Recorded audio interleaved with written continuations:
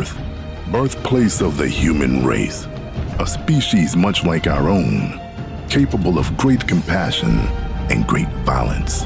For in our quest to protect the humans, a deeper revelation dawns. Our worlds have met before.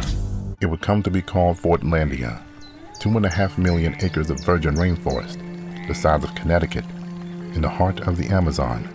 And almost as soon as Henry Ford had wired the $125,000 that made him the sole owner of this vast tract of jungle, he began transforming it.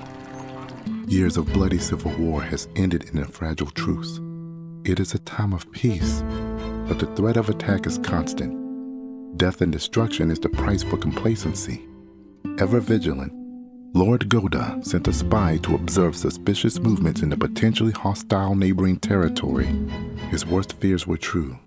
This neighbor intends to attack with an army of 20,000 men. Stephen King once wrote that nightmares exist outside of logic, and there's little fun to be had in explanations. They're antithetical to the poetry of fear. In a horror story, the victim keeps asking, why? But there can be no explanation, and there shouldn't be one. The unanswered mystery is what stays with us the longest, and it's what we'll remember in the end.